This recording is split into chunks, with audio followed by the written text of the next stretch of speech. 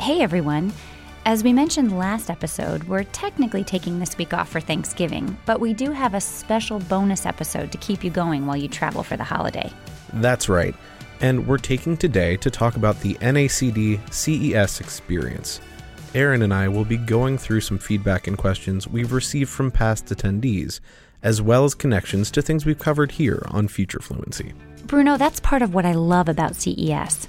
Aside from being the world's largest and most influential technology show, like so much of what we cover here on the podcast, it's about looking at the intersection of disruptive forces and using real-life examples to help understand what innovation looks like in practice.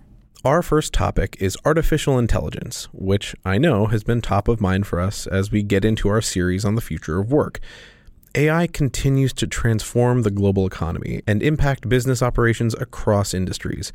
And we know it's important for corporate directors to understand how this will affect their companies.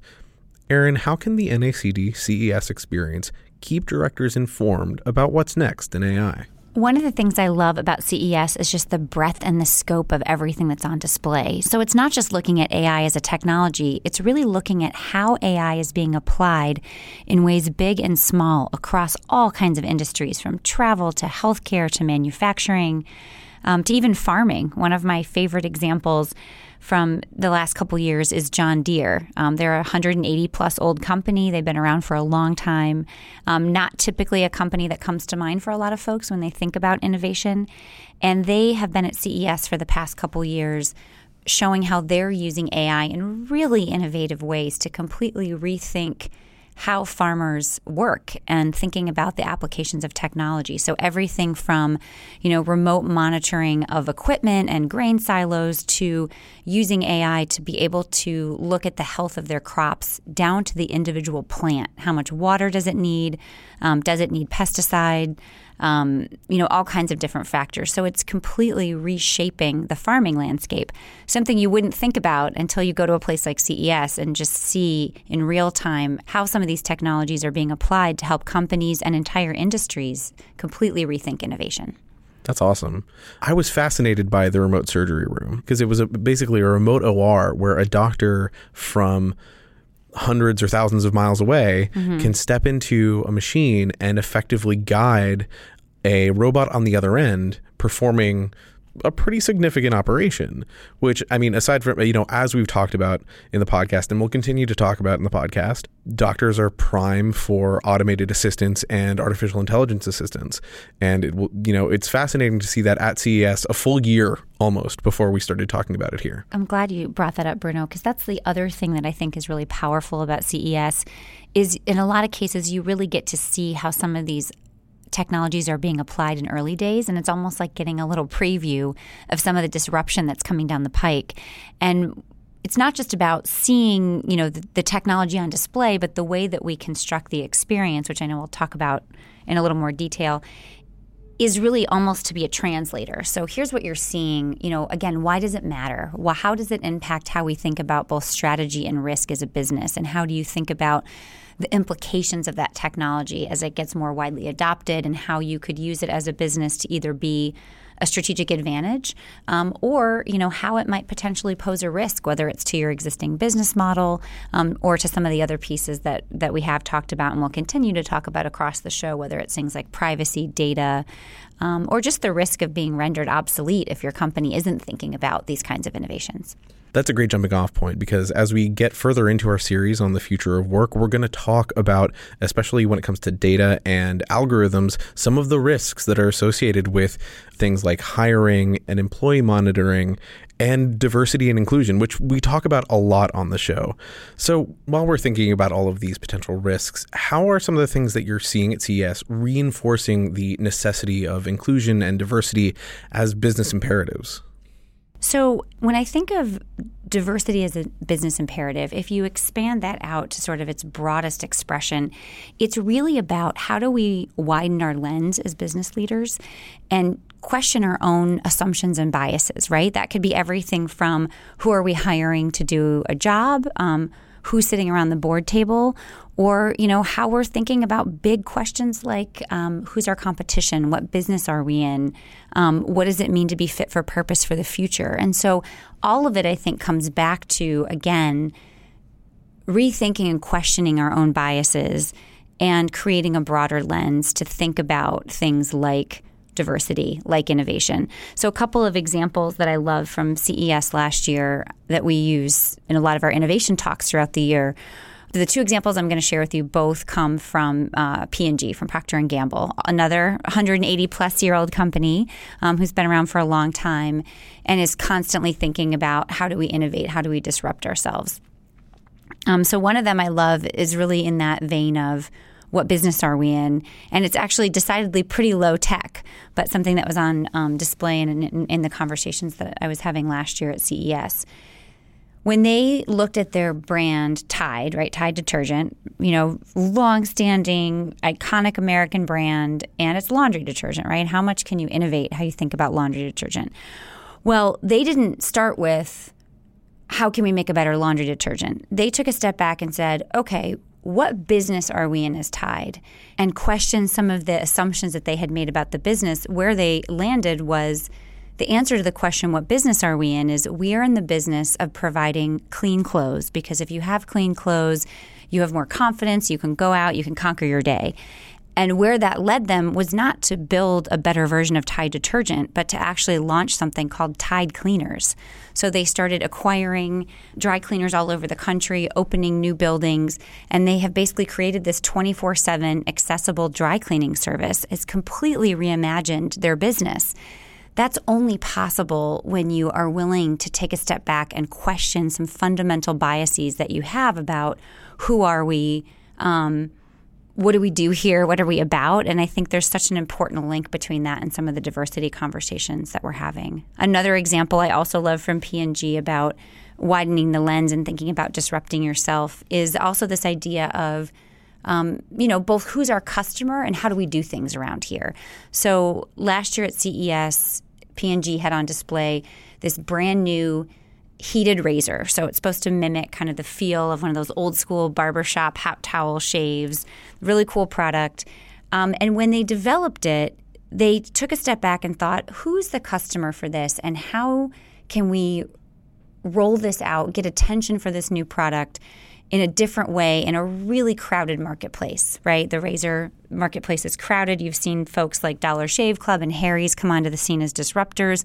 So they understood we need to completely rethink how we think about marketing and selling razors.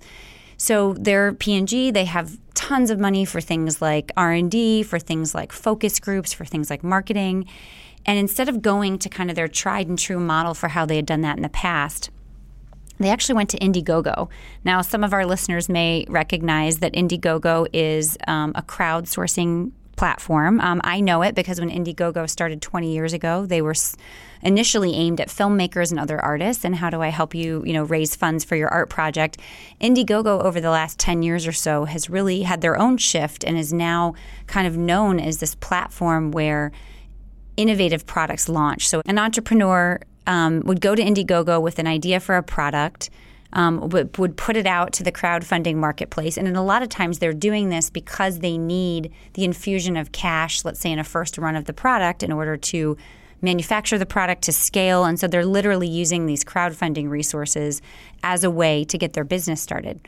Clearly, P&G doesn't need this. They have plenty of money to do this. But what they understood was the audience at Indiegogo are early adopters of technology. They're people who are going to go out on platforms like social media, talk about their experience, talk to their friends. And so they made this conscious decision to launch this product on the Indiegogo platform. They only made 3,000 units available. When those units sold out, they stopped production. They're going to deliver those 3,000 units and then get feedback back from that community. So they're going to have real-time feedback from this core customer that they know is their target to be able to improve the product.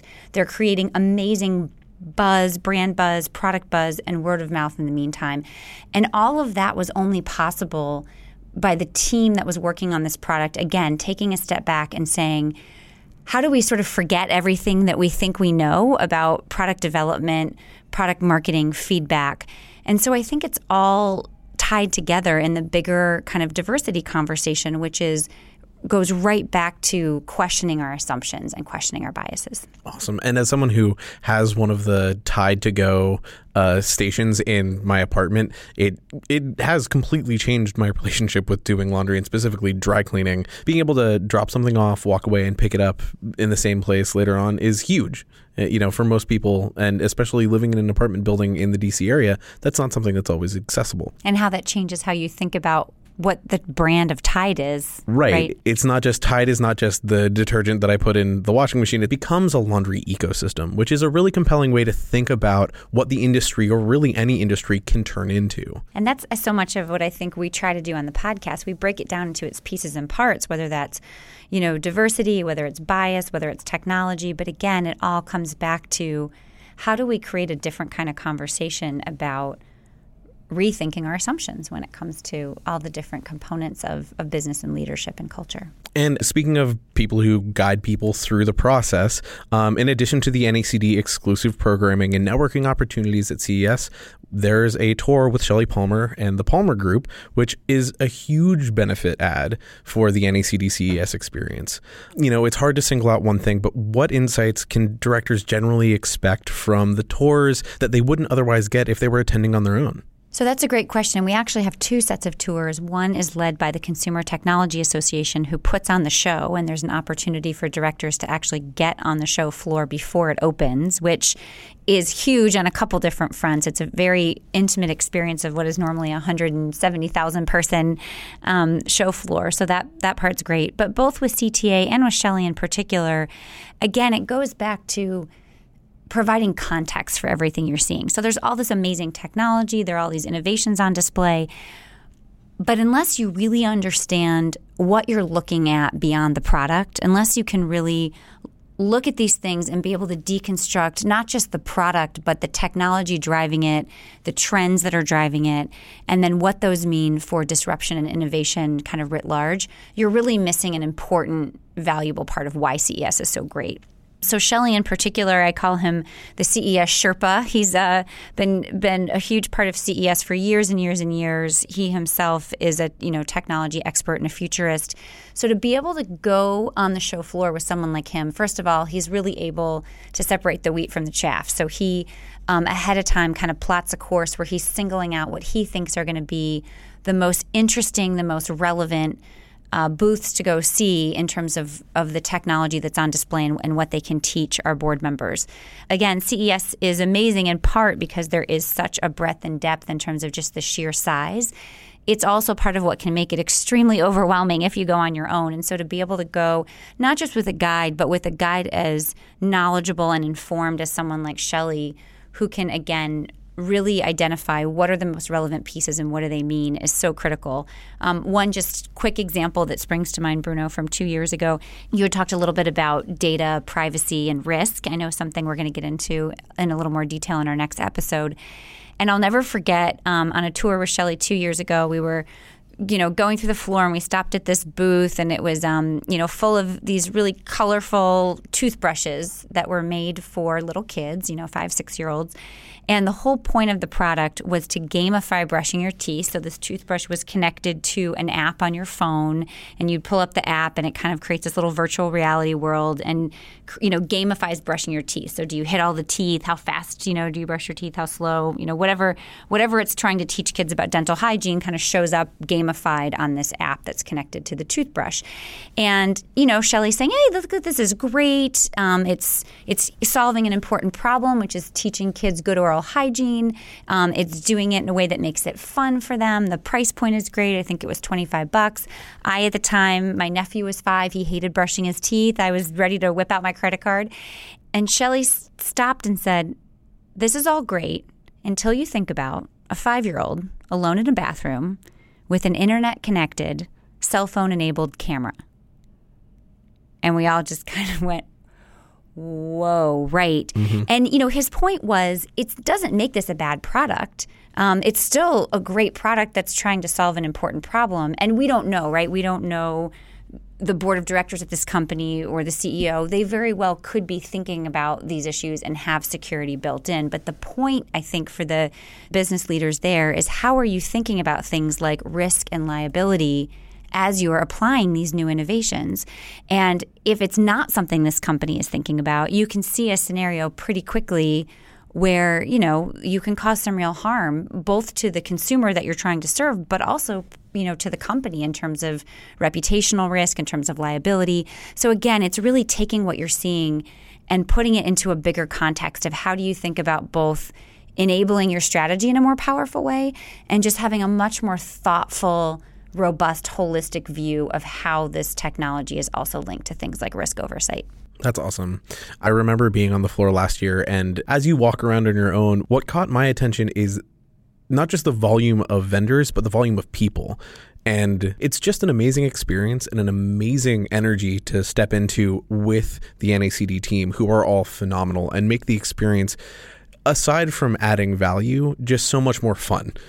We do have a lot of fun. It's a great time. It's just a different way to learn. It's a really fully immersive, experiential learning experience. So it's all the things that I've come to really love and take pride in around how we think about director education at NACD, which is really helping business leaders look ahead and understand what's coming down the pike and how to apply it, but doing it in this way that is just really again, immersive, and you're getting to see these things in real time. It just makes the insights that you get there so much richer, more tangible, and you can really start to see how they can apply to your own business. Erin, if there's one piece of information that you would offer to any of the directors who are coming with us to CES, whether it's about go and check out this part of the event and experience, or make sure you do this in preparation for your trip, what would it be?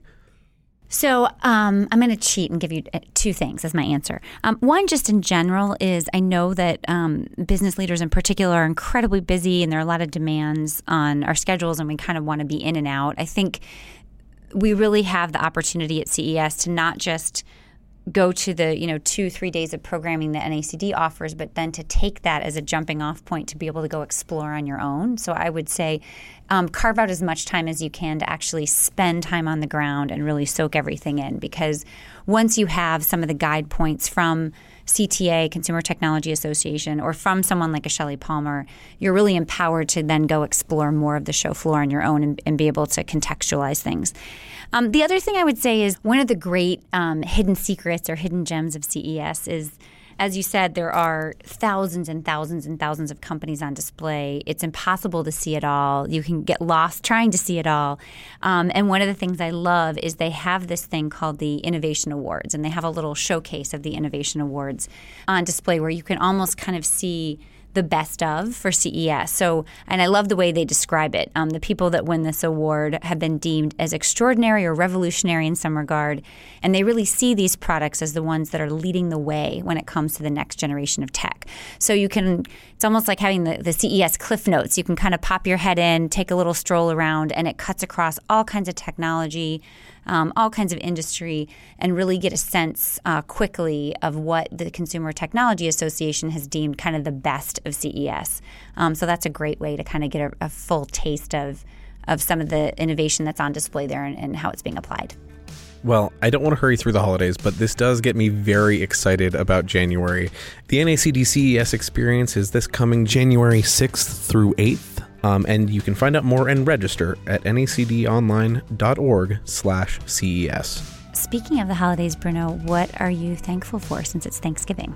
You know what, Erin? This holiday, I'm really thankful for my mobility. I recently broke my foot in a small home accident, and I am incredibly grateful that most of the time I have a pretty easy time getting around, and it's got me thinking a lot about inclusion when it comes to things like mobility and access. So I'm very thankful for that. What about yourself? That's great. I love that answer. I'm just sitting here thinking how thankful I am for you and how thankful I am for all of our listeners. Well, I'm really thankful for you too, and all of our listeners. This has been a very special bonus episode of Future Fluency, and we look forward to talking to you next episode. Happy Thanksgiving, everyone.